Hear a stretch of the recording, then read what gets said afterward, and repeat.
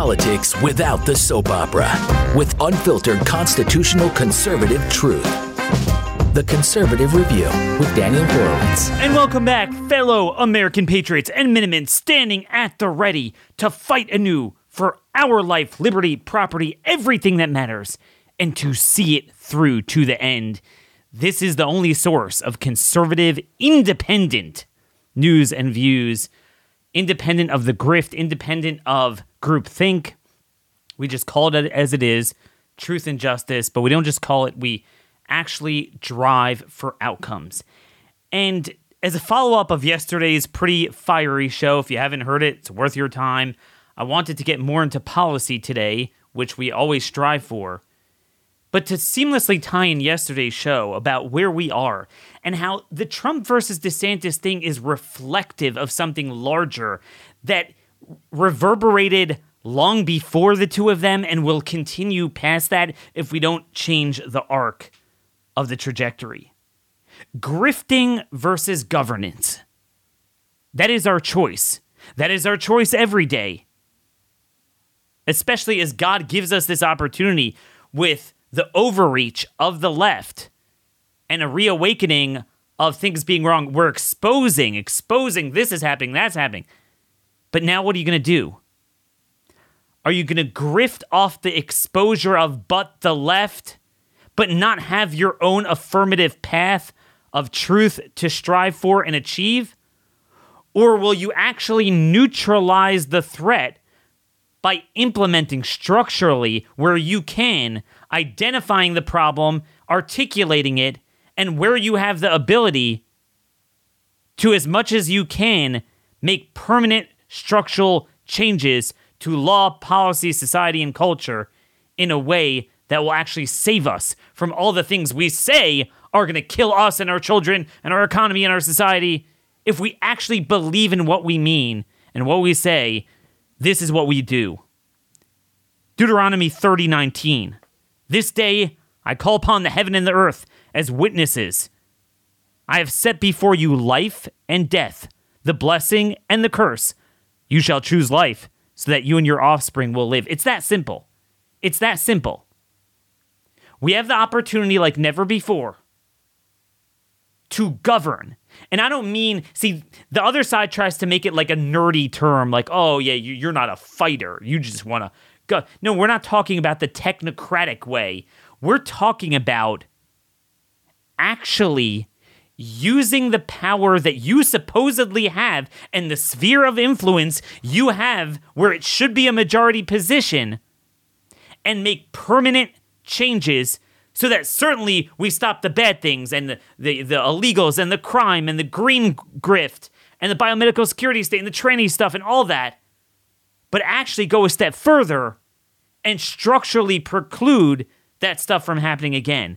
That we have a governance model in accordance with a biblical worldview and liberty.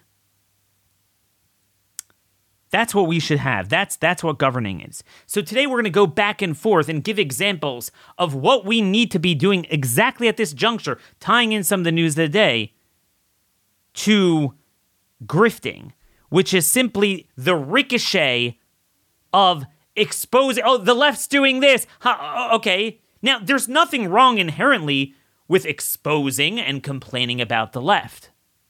But here's where it is wrong.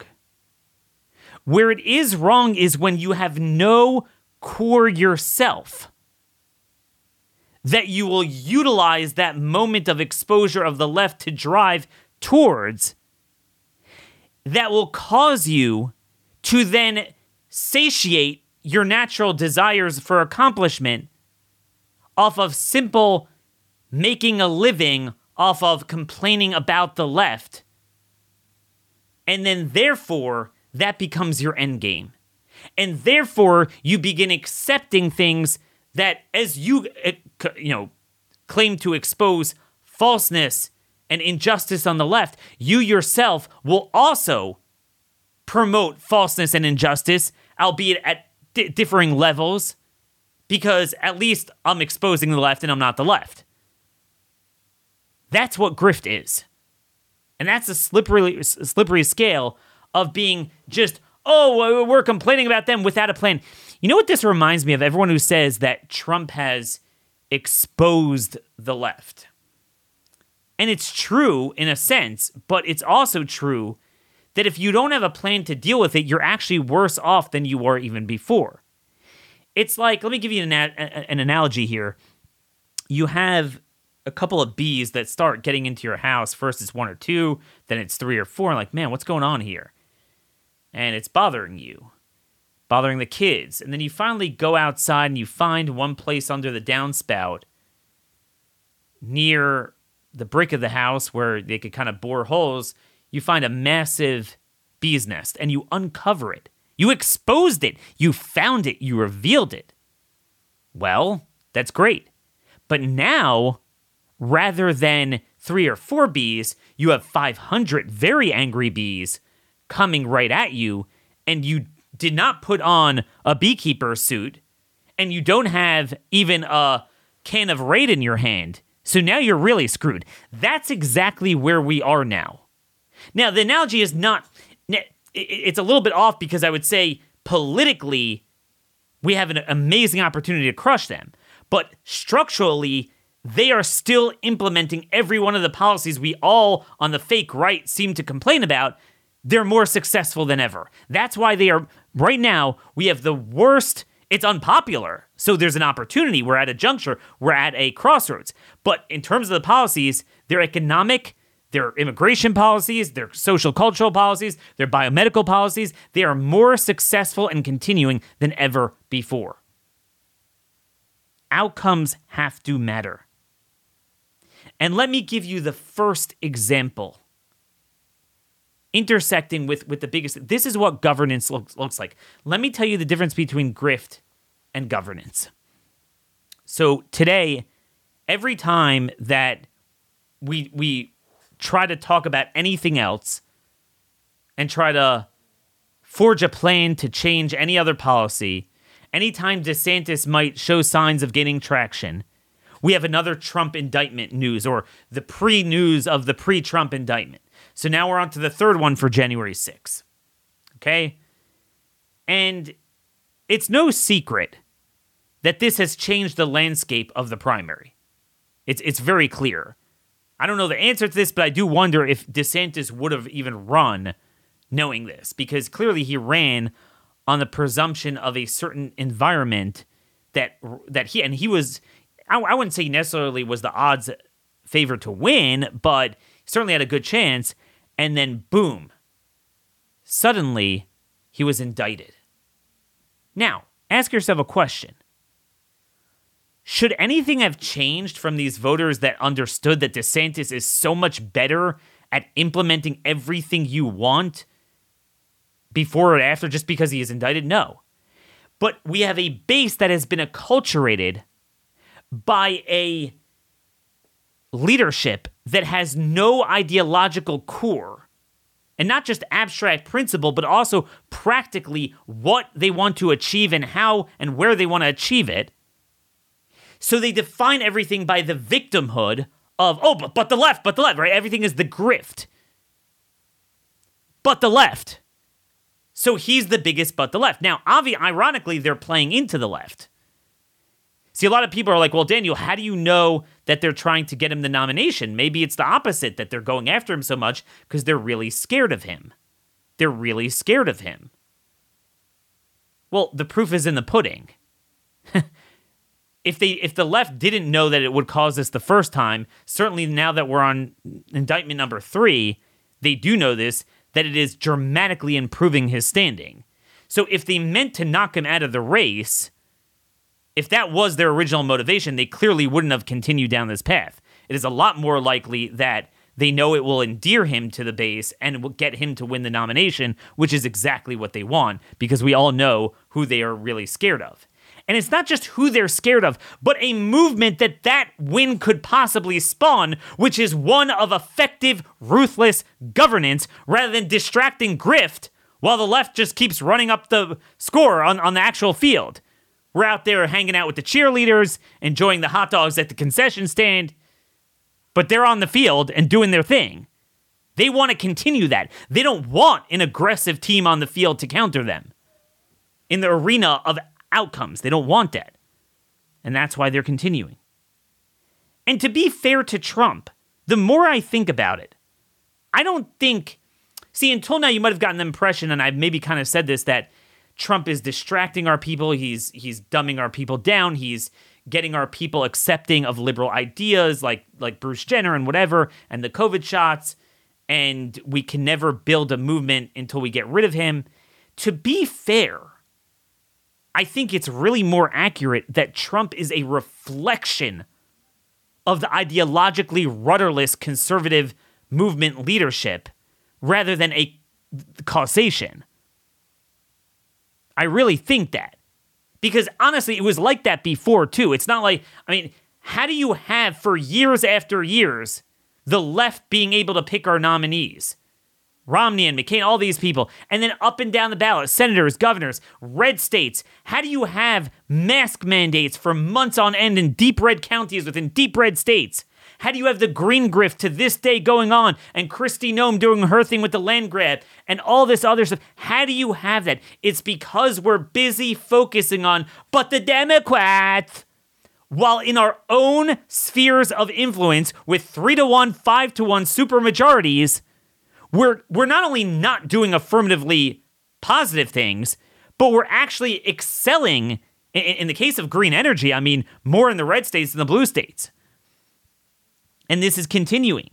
So to be fair, as I said in 2016, when Trump came along, this all predated him. I mean, it puts more of a flair on it. I think he's more endearing, obviously, than a George W. Bush or whatever. And it will continue after him if we don't change the course and change our focus. Only a group of people with no ideological core can be taken in by this. And it's like, we keep like pulling our hair out. How are we okay with the Bruce Jenner stuff? How are we okay with what he said about the heartbeat bill? With what they said about the Bud Light boycott? With what he said about Disney? With what he said about the vaccine? How are we okay with that? How are we okay with the First Step Act? We're okay with it because we're okay with all the liberal governance in every other state and federally that we've been dealing with for my entire life. Because there is no ideological core other than look at the Democrats. That is the central critique of where we are. Why conservatives don't have an ideological core, we could debate that, we could talk about that. But, you know, a lot of that has to do with the fact that there's no free money, so you need a meal ticket. And so you'll never be able to be intrepid in fighting for a cause because inevitably you're going to have to tether your views to where you're getting your money from. There's several other reasons as well. I believe the left has their A-team in the public sector. We have our smarter people in the private sector. And frankly, a lot of the people that get involved in this business just have low IQ. I'm sorry.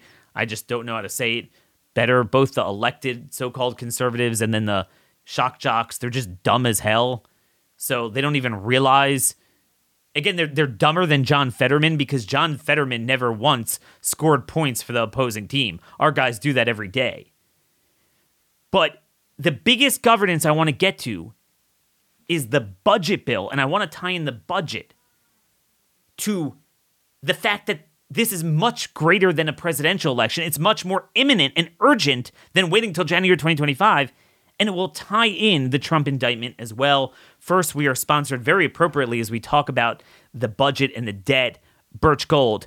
Look, central banks are already divesting from the U.S. dollar as official currency. They're moving on to digital currency. So you're going to want a tangible asset. You also have inflation. The bottom line is, and I'm going to write about this more, but we are in a trap where the only way prices will ever come down is a massive recession, which there are signs roughly Q2 of 2024 is when it will come. But anyway, that's why I recommend Birch Gold. If you text Daniel to 989898, they'll send you a free info kit on gold. And that is a way you could put your IRA, your 401k into something of value without funding the woke nonsense, which is not even going to give you a good rate of return anymore. With an A-plus rating from the Better Business Bureau, thousands of happy customers, countless 5-star reviews, Birch Gold has been helping my listeners for months now. And, I myself now have an account. So again, text Daniel to 989898. Claim your free info kit because central bank digital currency might become a reality. It would sure be nice to have something tangible to depend upon. So here's what governance looks like. Governance looks like if we had an entire movement of the top 50 voices writing a letter to Kevin McCarthy and saying, Kevin, here's the deal. You have 12 appropriation bills that fund every aspect of government. It's not just a budget figure. We need to severely cut spending, but more than that, we need to address every agency of every department, every policy, but not just to kind of do like a quick, 100 amendment vote in middle of the midnight when no one's paying attention, but to drag it out and do it out in the open and message and change hearts and minds on the issues of our time, educate people on January 6th, educate them on the weaponization of government, obviously the biomedical security state, right? And what you would do is, we talked about, we have the budget bills, we have the FAA authorization, we have the NDAA, we have pandemic and hazard preparedness reauthorization, we have the farm bill. Announce that we are serious about governing and we're going to cancel the August recess, or most of it, maybe give them off a week, but not 6 weeks, or five to 6 weeks. Cancel it, and every day have a policy and communications plan, and you divide up your conference. I know you're going to laugh, but a man could dream. I got to lay in front of you the good and the life as we face death and evil. I have laid before you good and bad. So I'm going to lay before you, this is very achievable if we had a sane movement and party. And you divide up your conference between different expertise, different committees, and each day you take up another appropriation bill. HHS, so we're going to have our healthcare people. Every day, bang away at the lack of informed consent and the Joseph Mengele stuff going on with the vaccines and promoting them on pregnant women and all this stuff. Boom, boom, boom. And now we're going to defund it. Done. And you have, obviously, DOJ appropriation bill. Boom, boom, boom, boom, boom. Go through it. Explain to people, juxtapose what they did to the J6ers versus BLM. All the data we have, all the narratives we have. Go through it. And with that, by the way, defund the prosecution of Trump as well. I mean, it doesn't help with the Alvin Bragg thing, but that's a joke anyway. But the Florida one and the DC one with January 6th, defund it. Prohibit funding. But also, not just about Trump, it's got to be about all of us. And by the way, I just want to make the point here.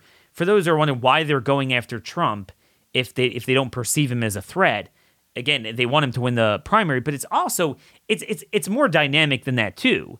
They want to. It's a message to all of us. They want to criminalize our beliefs. So they're taking, whether you like it or not, and I don't like it, but he is the biggest idol and reflection of the right. So that's what they're going to go after. They'll go after the next person too. So you defund that. And then you come into September. And while Biden is in Delaware doing his thing and the Senate Democrats are out for 6 weeks, you are showing that you are cutting spending every day. You message about inflation. See, the debt used to be a joke. Everyone would say the debt is too high, but no one cared because it was just a number on paper. But now, COVID changed that. We spent $9 trillion. No, sorry, we spent a lot more. We accrued $9 trillion in deficits since COVID. That's insane. In 40 months, $9 trillion. It took until our founding until, I want to say 2009 or so, to accrue that much. And that's what we did in 3 years. $9 trillion. The people feel that. Do you know that last month, in June, we are now at an annualized rate, if you look at the monthly, just interest on the debt, because the interest rate's down and the sheer size of the debt, $900 billion. Meaning it surpassed the military. Government spending grew by 15% last month, $646 billion, but revenues plummeted, down 9.8%. Overall, $823 billion in new debt was issued just in the month of June, about $1.1 trillion since the debt ceiling was increased. And that's insane because officially unemployment is very low.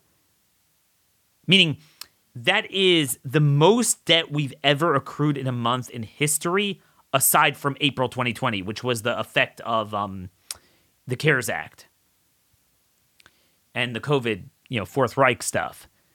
Aside from that, a random June of this year when, the economy's not great, but it's not a recession or a depression or a shutdown. That is insane. It's not hard to message this. So what's happening is all that new debt, that $1 trillion is all at 5.1, 5.2% servicing rather than 1.5%, like it was, 1 to 2 years ago. And now you have 32.5 trillion in debt that the old debt is constantly going to mature, but mature and be refinanced now at triple the rate. And the rates are going to have to be that high indefinitely unless there's a crash, which will be even worse. So interest on the debt itself. See, we used to warn about this, but no one cared. But now it is the third most expensive expenditure of all of government. There's HHS is the highest. That's because it's Medicare and Medicaid, because healthcare is retarded, and no one wants to broach that. And then number 2 is Social Security. And then interest on debt is just below it. So Social Security, we spent $131 billion in the month of June. $131 billion. Interest on the debt was 122.5, just below it. Do you know what the military was? DOD, 74 billion, 800 million. So significantly, almost like a third more than the military.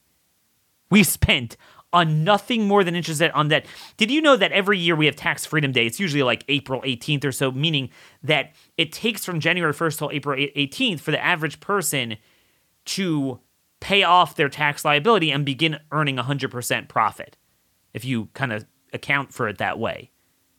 So, a full more than a quarter of a year. You're now working for nothing more than paying interest on the debt.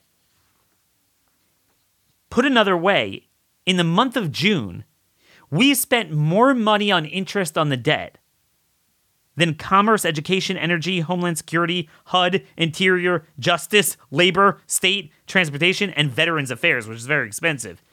And mind you, none of us think that those bureaucracies are cheap. It is utterly insane. That is why we are at a permanent vicious trap of high interest rate, high debt, high interest on the debt, reinforcing each other.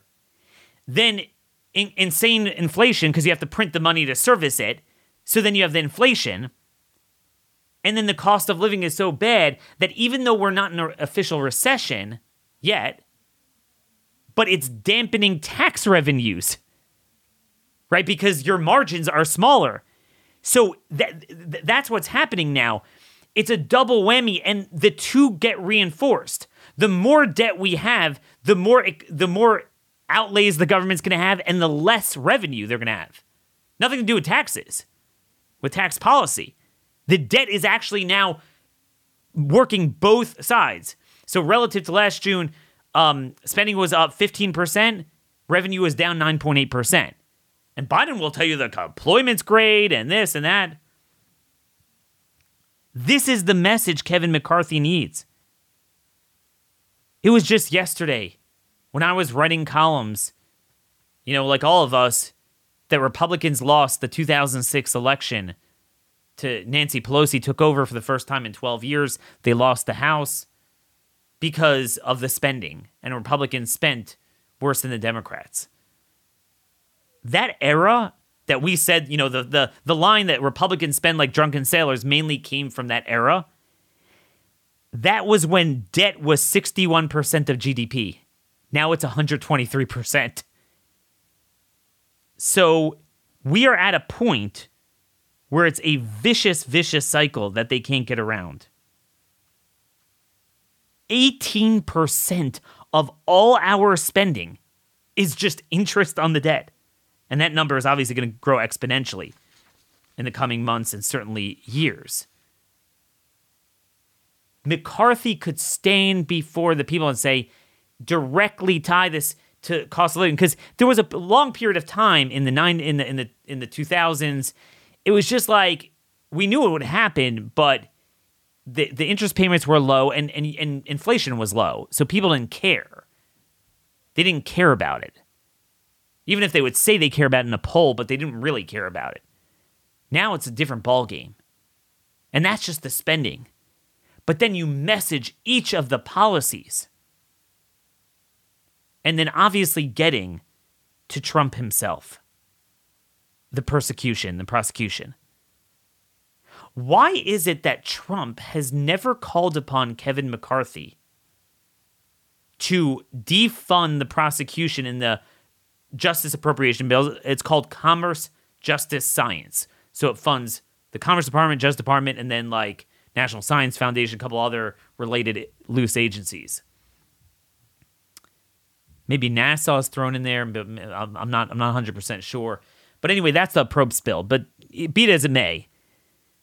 So how come Trump never called upon? How come all the MAGA leaders, all the people that spoke at Toilet Paper USA, how come they never talk about that? I mean, this is the worst thing around. We can't live. But their answer is vote for Mr. Trump. But again, putting aside whether Mr. Trump could win, but he won't be president until January 2025. Like, that's not going to help him. He'll be in jail by then, by a long shot. I mean, everyone agrees to that. So, if that is really a problem, if this is really about justice and truth, and not just Trump, but all of us, why is everything just Trump as an end to itself to make sure he gets the nomination, and not, we better have a defund fight, but let's do it in an articulate fashion? And I think canceling the August recess and having a whole, every day you have a press conference on another point of it. How come they're not calling for that? The answer is because one is governance and one is grift.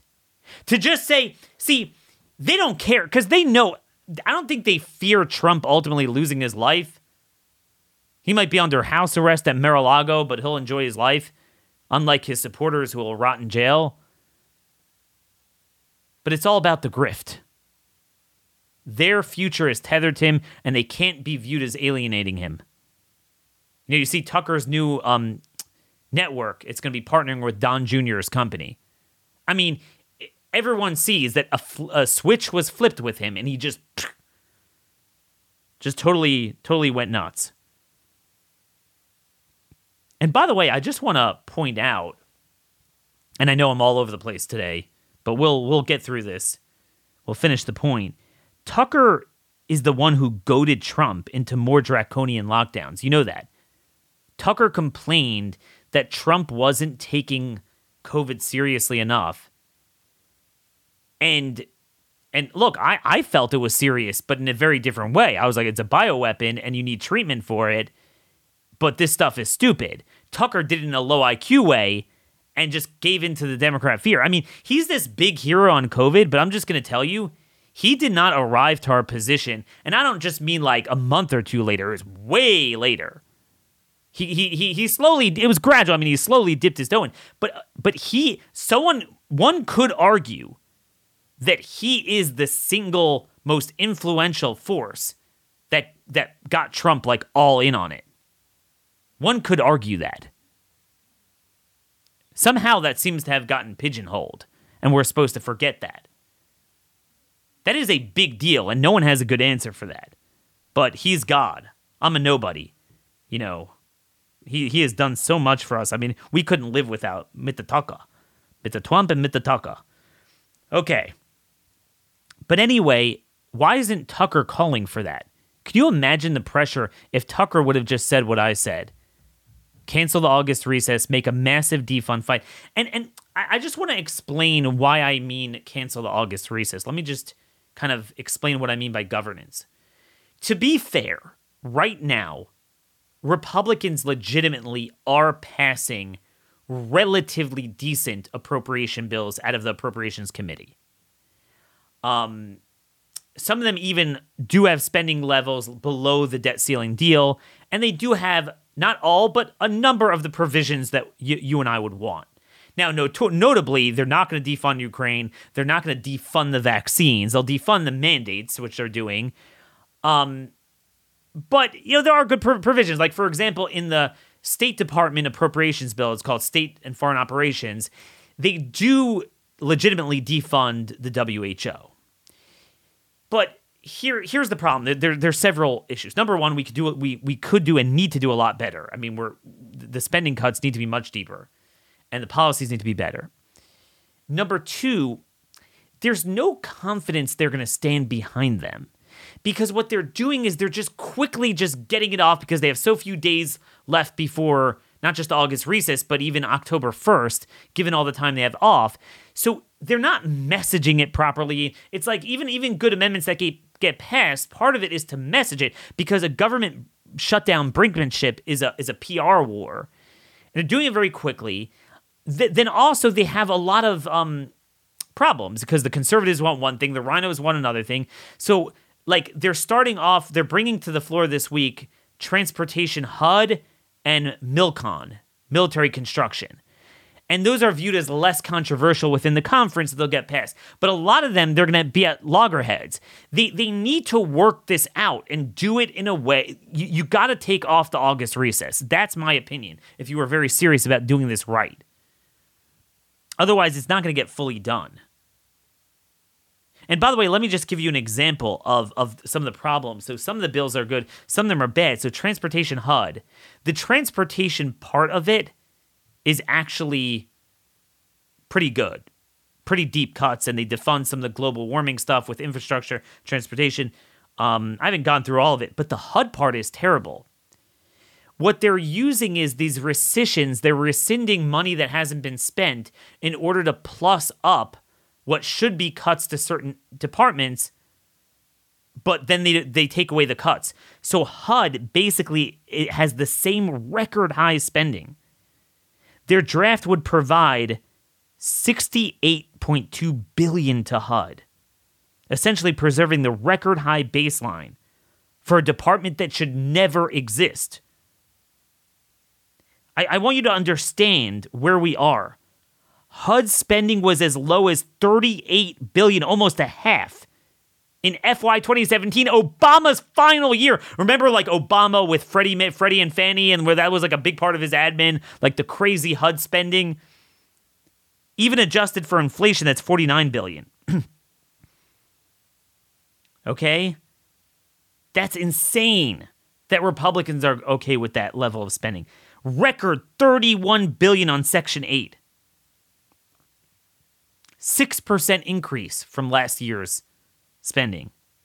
Section 8 is a tool for social transformation, increased crime, reducing property values, promotion of implementing the left wing's gerrymandering of the suburbs. And also, it's just literally a get out the vote effort. A lot of the private vendors that get HUD funding literally fund Democrat victories in two ways. Number one, they strategically get Democrat constituencies into swing counties, all through HUD funding. He's like Unidos USA is one of those organizations. And then just in general, those organizations get a bunch of free cash that they use for get out the vote efforts. So these are the type of things that need to be sorted out. This is what governance looks like. I promise you, this is the only show you will hear this degree of presentation. I diagnosed the problem of debt and the economy and inflation, gave the messaging of how they should give it over, the strategy and leverage point for them to implement it, and then stand behind it. My concern is if they just kind of do one-off, like, oh, yeah, quickly do it, they're going to cave. But if they got together as a conference, fully controlled the narrative throughout the August recess, and said, we are doing our work, we are passing all 12 bills, we're having an open amendment process, we're going through each area of government and going through the problems, and we are funding. A budget reflects your values. We're going to fund the values of the American people. We're going to defund the things that are responsible for woke and weaponization, things that are responsible for, pornography and taking parents out of their school decisions, like for the Department of Education. We're going to defund the border invasion. We're going to defund Pfizer. We're going to defund all of this insanity that is causing you to not be able to afford any items that you need for food and fuel, all of this. Republicans aren't even making the case that we are now happy with a permanent baseline of $3.60 gas when it was $2.40 when Biden took office. Oh, it's good because it's not at least it's not $4.50. But even that level, it's only coasting at this, which is insane, because of Biden's rate of the strategic petroleum reserves. That's now pretty much tapped out, so it's the only direction it will go is up. Make the case and do something about it. And that, yes, does include the Trump indictment. That's what governance looks like. I want to play a quick clip here from DeSantis in South Carolina at what a forward-looking agenda looks like. Play about 40 seconds here. Take a listen to him at this town hall in South Carolina. President Trump's term, and you look at all the things that were positive that were done, almost all of those were reversed by Biden on day one. The court stuff, there was a couple of things for sure, but almost all the other stuff was reversed. And so if you don't have two terms, I don't think this stuff sticks. I don't think you can slay definitively the administrative state if you don't have two terms to make that stick. Because if you do it over one, they're going to come in and they're going to wait you out. So the two terms, I think, is very important to be able to cement these structural changes. So, folks, you heard that. He talks about the need to serve two terms. Notice what he says, that you need it in order to get it to stick. And this is what I love about it, because you could point to things in a vacuum. We did this, we did that, we did it. But name me one thing that is durable. Obamacare is still preserved. His big legacy items were not erased. And this is not just Trump, but every Republican presidency, this is the problem we have. We can never make it stick. What DeSantis is doing in Florida is not just that he's doing a bunch of good things. He's doing a bunch of good things in a way that structurally and culturally and legally, mechanically, public policy-wise, denudes the left of their mother's milk. A friend of mine told me that the governor told him this when he took office. I'm going to identify there's three sources of power they have through education, labor, that the Democrats feast off of, and I want to permanently nuke it so that to make it as permanent as you can. I see the Trump people making fun out of him that he's boring, a nerd. In a certain way, depending on the connotation of nerd, they're not wrong. He doesn't wake up and look in the mirror and promote himself every day. He thinks, what could I do to systemically and permanently change things? Now, I think it's kind of limited what you can do as president. But imagine if you had that as the paradigm. Governance rather than grift. So down the ballot, we would stop accepting in states where we don't have to worry about the media and the Democrats. We'd stop accepting all this nonsense. And let me give you a great example of what I mean when I say this is about this. This was going on long before Trump, and it's going to continue beyond him, but he's a reflection of it. Unless we change the game. This is an article from Politico. A red state boosted public health funding by 1,500%. This is how he did it. It's referring to Indiana and Governor Honeycomb, that dirtbag, disgusting biomedical fascist, literally a Democrat. Holcomb pushed a 1,500% increase in state dollars to local health education, local health departments through the GOP-controlled legislature. By the way, they control the legislature one branch 3-1, the other one 4-1. It also marks a notable deviation from the approach the Republican Party has taken to public health. And basically, it talks about how they're going to sit and promote the biomedical security state, how Indiana will be every bit as bad as freaking California with 4-1 majorities in the Senate in a trifecta. How does that happen? It happens because we don't have Tucker and everyone on down focused on people like that and calling him out every day and building and spending your money on ground game legislative strike force teams to focus on this. That's how you have it. You see what I mean? This is what happens when you have but the Democrats all day. Ironically, you get the Democrats in all of your territory. Your states still have that. That's what needs to change. That's what I resent. Theoretically, it shouldn't matter who you support for president, because we should all be able to get together and say, this is the strategy at the federal level. I just laid it out.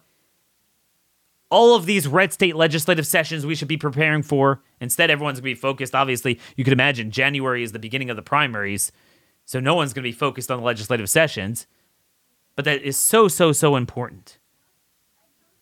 And let me punctuate that with a point about Tucker. Tucker was at toilet paper as well. And I'm trying to dig up this quote here. So Tucker was saying that there's a reason why they fear Trump more than anyone, and it's because of Ukraine, and that's why they're going after him. Here's what he had to say at the toilet paper conference. Take a listen. Disgusting. And that is exactly what, in the name of American leadership, this administration, with the full participation of the Republican Party, is foisting on the world. And it's insane. When your Trump gets back. Yeah, well, I have to say, whatever you think of Trump, he's pretty clear on this. And they hate him for it, actually. They hate him for it. And if I can just say, the foreign... So, folks, here's the deal. It's absolutely not true. And here's the proof. The Republican Party has not changed under him. Ironically, DeSantis is the one who's standing out. He is the exception. Eric Holcomb in Indiana is the rule. I mean, he's particularly obnoxious, but most governors are more like that than they are like DeSantis. That's what they're doing. Even Kim Reynolds, for the best I can see, she has not taken the Department of Health and turned it into what Dr. Ladapo did. It's just not. No other state has done it, but Eric Holcomb is an animal.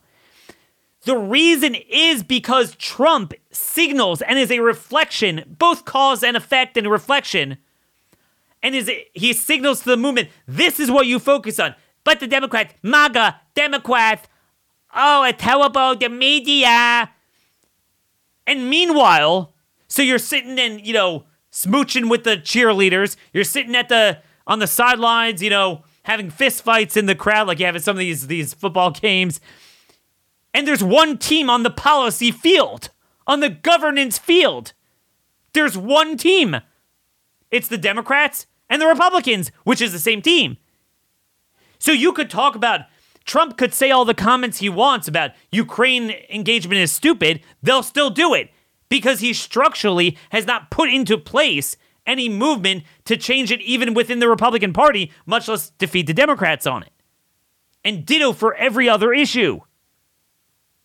And that's even before we get to the fact that Trump preemptively endorsed 95% of these incumbents so that we couldn't even hope to dislodge them. So before Trump, there was a 10% chance you could beat them. Now, with Trump's endorsement against you, is a 0% chance. That Indiana story is so important. It doesn't have to be that way. Folks, like I say, if we merely, let's say we're like, oh my gosh, worst case scenario, there's too many brainwashed people, the media is too strong, the Democrats are too strong, their ballot harvesting and ballot cheating operation is too strong, so we can't win Wisconsin and Pennsylvania, maybe even, Arizona and Nevada. But there are still about 25 states, and very much 2022 states, where if we just merely focused our money, effort, time, communications, pressure on our own sphere of influence, you could extirpate illegal immigration, crime, trannyism, green energy grift, biomedical security, and even somewhat begin interposition against weaponized federal government and protecting liberties at a red state level. It is so achievable, even without changing hearts and minds, without having to win, the 50-yard line states in a national election. And yet we don't do it. Because there is no ideological core to a shred of the so-called conservative movement. There just isn't. I'm sorry to say it, but there isn't. And then they're always a day late and a dollar short. Notice how every time the issue matters and the way it matters, notice those of you who followed me from day one, how early on I was on to exactly what was going on with illegal immigration and even legal immigration. The fentanyl stuff. Crime, I was literally the only one saying, you're going to reverse the crime, you're going to have a crime wave. Everyone's like, nah, crime is record low, we need criminal justice reform. Imagine being me and then watching my colleagues somehow hijack those issues when it's too late just to superficially promote themselves and Trump and jujitsu it into a black hole. And that's what it is. It all becomes about, see, when you're not busy with an ideological core, you could latch on to anything, and you will latch on to anything. To me, I'm so busy every day, I don't have the time to even scrape the surface of all the projects, the issues, the strategies, the ideas, state and federal. Pick kind of our top 10 issues that affect liberty, economy, security, culture. And we're just trying to produce substance, and not just abstract, egghead, white paper substance, but substance that's going to drive a specific outcome. So I'm not going to be taken in by this or that or this or drift into this is cool, but that's what my colleagues do. And that's how a guy like Vivek could just be like, take them all, they write articles on him. I saw something yesterday, something like, Vivek said, Kamala Harris has an un-American agenda. Like, wow, that's profound. I mean, no one's ever said that. Vivek reminds me of the King and the Duke in Huckleberry Finn, if you get the reference there. Just kind of like this, fraudulent preacher just comes out of nowhere. And now finally people are digging up, even last year, his tweets. I mean, he was against Trump. He was called it a disgrace what he did on January 6th. Biomedical security for sure. That's his bread and butter. Biomedical fascism. A complete fraud. But he's the perfect comedic relief for conservative media. You see, here's the predicament my colleagues have. Let me explain to you where they're at. They need to toe the line with Trump. They cannot afford to cross him in any way. But they do have this, depending on who they are, a little bit of a tinge of guilt that they have to show a little bit of substance. They have to kind of recognize some sort of, shortcoming in Trump. You just complained about the vaccines, but he just pimped it. But they don't want to say Trump is being horrible on vaccines. So what they use is, for comedic relief, they hang their hat on RFK and Vivek. Because that doesn't threaten Trump in any way. Vivek, RFK's in a different primary, and Vivek, officially is in the primary, but not only is he not a threat to Trump, but he's indispensable in being used as a false flag against DeSantis and to suck out the oxygen in the room. So that's what they're doing. I'm telling you, notice it. Watch the alacrity to which they'll find any moment to gobble up anything they say. I mean, you look, a lot of people have pointed out to DeSantis has said he broke a lot of news in that town hall. I forget what city it was in South Carolina yesterday. And today he's introducing his plan on the military, how to reform the military. I haven't seen it yet, but we'll talk about that maybe tomorrow. I mean, look, even at my own outlet, I don't know how many articles have been written on DeSantis, maybe 0, unless it came from me on this stuff. I mean, there might have been a few, but it's like nothing he says matters. Nothing he says. But Vivek could be like, Kamala Harris is un-American. Oh, man, I don't know what we do without that. Utterly pathetic. And then again, what happens when you don't focus on governance, but it's grift? You create a movement built off of that. So you either have, what's happening now is either you have the same old McConnell people, which is actually most of them, or if they're not, and you beat the McConnell people, you're going to beat them with a guy like J.D. Vance. And J.D. Vance, what he's doing is, he says some things we all agree with, like the anti-interventionism stuff and the neocon stuff. And part of the reason is because that's easy. Because the military-industrial complex, yes, it does show up on the campaign trail, but it's mainly an inside game, their power.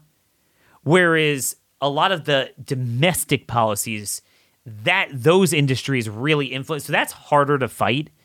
So he's righteous on that, but he's just pure populist, not free market populist, not conservative populist, but populism is ends to itself. So it's like, and whatever, this is a whole nother discussion, this whole like big government thing where you come full circle and, we all recognize there are certain things wrong with the kind of, DC conservatism, but then they kind of go full circle and they throw out the baby with the bathwater and they just sound like a bunch of big government losers. So that's kind of his shtick. So anyway, JD started attacking DeSantis and he basically says, and there's no self-awareness. It's the same thing of the people that go and say, I'm sick of these people that are cowardly to meet with Tucker. I'm supporting Trump. And they'll say it with a straight face. So it's the same thing. He's like, DeSantis' social media influencers are terrible. They're insufferable. And that's why I can't support him. So I'm thinking like, okay, I don't know who his influencers are. They're not paid for sure. And they have nothing, you can't control the messaging that every last person who supports you, to every Tom, Dick, and Harry with like, modest 10, 20,000 followers, I'm talking about 1 million followers, says. But yeah, I mean, I would say some people who support him aren't on my message. Like, they'll kind of hit Trump a little bit too much from the left, not only from the right. Like, some of them will pick up on things they shouldn't pick up on. But I'm like, JD, name me the Laura Loomer equivalent of DeSantis. Who is that guy? It's all policy contrast. Yesterday, when someone asked, DeSantis about Trump, that famous video everyone's seeing from that town hall where she said, my heart's with him, but I know that you're really the way to move on. And he said, look, I really give Trump a lot of credit for things, but moving forward, really, we gotta implement things. He always is very respectful. It's not just bearing false witness. It is man, I almost said the F word there. It is a freaking blood libel. It is a blood libel. I mean, he cannot be more respectful, keeping it to contrast on policy. Trump has called him the worst things. And you're saying the reason you're driven away from DeSantis is because of the tone? Are you blanking kidding me, JD? This is the vapid nature of these SOBs. This is what we're going to breed more of if we don't change the arc. I'm sick of it. And again, you're going to have a lot of log cabin stuff going on. A lot of log cabin Republican stuff. the trannyism, I promise you, it is going to be more accepted among that movement. Who is the paradigm Trump candidate? So again, to be clear, 90% of Republicans, especially if you get towards the statewide positions like U.S. Senate and governor, are McConnell Republicans. And Trump endorsed most of them. But even the few that rise to the point where they defeat the McConnell one, they're not our type of people. And who would be the person? Carrie Lake. And I will tell you, I'm not putting words. She said we need to move away from the culture war. Meaning as if we're the ones creating the culture war rather than the left and we're just staunching the bleeding. And then when you look at her donors and top staffers being part of the log cabin Republicans, one of whom literally was a roommate of Bruce Jenner, that is very disturbing. But that's what happens when all you're doing is, I'm jousting with the media. The media sucks. Okay. But you could still hold the position the media sucks, but if you don't have an affirmatively righteous position, you could say the media sucks and we should stop the grooming, but then you'll be fine with Bruce Jenner because Bruce Jenner also says the media sucks and supports Mr. Trump. And that's just where it is, folks. It's funny, I didn't even get to a fraction of the issues I wanted to, but governance versus grift. Affirmative, positive beliefs with a commitment and a plan to implement them, or commentating about the left and belly aching as an end to itself because it's very profitable. And therefore, that's going to tether you to the person, movement, or idea that becomes your meal ticket. And therefore, you will be willing to accept and even promote things that are antithetical to what you say you support. And folks, that's just not who we are. That's not how we roll. You come in a circle. That is literally, at its most basic allegory, third grade understanding of Animal Farm. That's Orwellian. You come in a circle and you wind up supporting the very things you said you support. I don't just mean the tactics like, oh, we don't want to be as evil as it. No, I mean literally the policies. Like, not like, oh, the left is vicious, so we're going to be vicious. You know, I'm not opposed to that, you know, when it's done correctly. What I don't like is some of this just nastiness as an end to itself. Like, again, people think, like, there's certain, this is also part of grift versus governance. People think that if you're not like, what's that guy's name? Andrew Tate. If you're not like being crude with women, then you're like a David French or Mike Pence. That's the false dichotomy that we're being, you know, that we're being entreated to. And that's why they look at a guy like Mike Pence, like Ron DeSantis, and you see this, and they're making fun out of him as if he's like a Mike Pence type of Christian conservative. But in fact, he is ruthlessly implementing what you say and claim to want. You're like, we're sick of the Chamber of Commerce Republicans. This is the only governor in our generation that fought the Florida business interests, every one of them, from day one, and was willing to lose over it because he understood we have to break their power. And they're like, they literally will say he is a Chamber of Commerce Republican because they define Chamber of Commerce Republican by your tenor. So DeSantis is a Chamber of Commerce Republican because he is loving and committing to one wife for the rest of his life. That's like a weak man. That's not masculine. It's better to have 4 wives and have a bunch of concubines and hookers. That's the way. Mind you, Trump's signature accomplishment was tax cuts. And I did a bunch of shows at that time. I was like, dude, that's just not the issue. That you're wasting your budget reconciliation on it. It is so Orwellian. He literally was on the same side of the Chamber of Commerce with endorsements 95% of the time. But because you have the movement of the Andrew Tate, that's anti-establishment. We don't need these rhino, globalist, neocon, cuck, Chamber of Commerce guys like DeSantis. That's what happens when you have no affirmative ideological core. And that's just the way it is. Folks, email me, DanielHorowitz@startmail.com. Till tomorrow, God bless y'all. Thank you for listening.